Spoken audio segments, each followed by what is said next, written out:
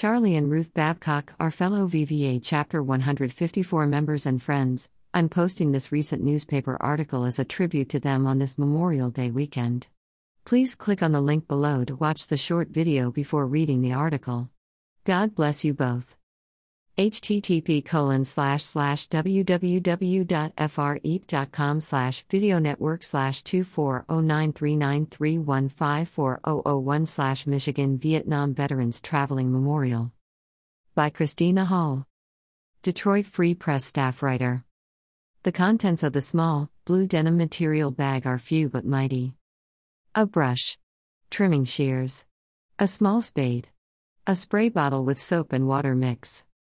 These are the only tools Charlie and Ruth Babcock need when they visit the graves of Michigan soldiers killed in the Vietnam War. Sometimes arriving on their 2011 Harley-Davidson motorcycle, the retired Sterling Heights couple use the brush and bottle to clean grave markers, the shears to trim the grass. A lot of these graves are grown over, said Charlie Babcock, 71, who served stateside in the Air Force in 1959-63. No one has visited them in 40-some years. For about the last 8 years, the Babcocks have been collecting photographs of the 2,654 Michigan soldiers who died, are listed as prisoners of war or missing in action from the Vietnam War to accompany the Michigan Vietnam Veterans Traveling Memorial. So far, about 1,800 pictures of the soldiers have been collected. In 2006, they took the effort a step further, deciding to see where the soldiers are buried.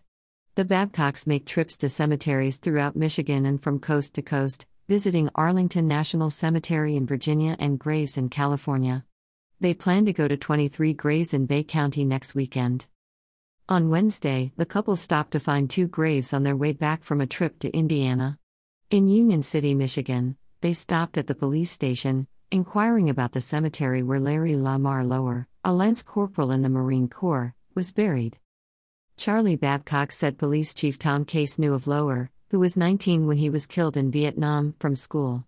Case escorted the couple to the cemetery, where they cleaned Lower's marker, took a picture of it, and updated Lower's page in one of 8 thick books containing information about each soldier that travel with the memorial around Michigan.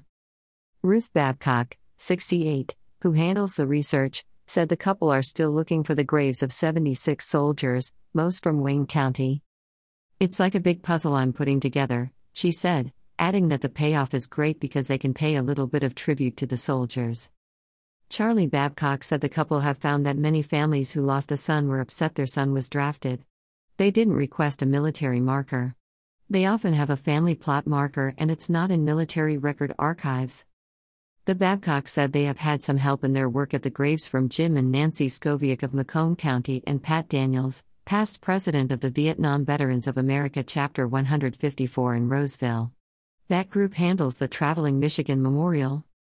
The 5-panel, black and white checkerboard traveling memorial was created by Staff Sergeant Kurt Damrow and his friend and co-worker John Swanson for an air show at Selfridge Air National Guard Base in Harrison Township in 2005. It is an alphabetized list of names and includes each soldier's rank, military branch and hometown. 50 soldiers are still missing in action.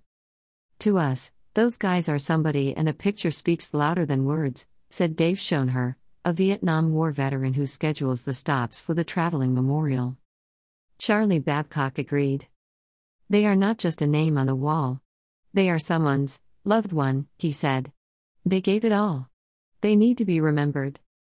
Joe Hebner of Royal Oak stopped at the Traveling Memorial Thursday while it was displayed outside the Royal Oak Farmers Market, along with a missing man table and poster with 8 Michigan Medal of Honor recipients. Hebner said he was in the ROTC at Michigan State University, but wasn't sent overseas during the war. He searched the names on the memorial looking for people he knew from East Detroit, now East Point. He also wanted to stop out of respect for the soldiers. Ruth Babcock said every time she meets a family of one of the soldiers through their work, she thinks how that could have been her family. Her brother served overseas during the war but made it back home. She said it only takes a second to pause and remember those who died for their country. It doesn't take long to say thank you, she said. Thank you for taking the time to read this. Should you have a question or comment about this article, then scroll down to the comments section below to leave your response.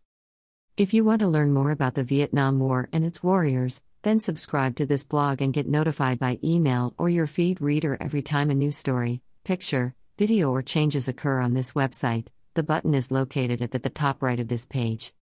I've also created a poll to help identify my website audience. Before leaving, can you please click here and choose the one item best describing you? Thank you in advance.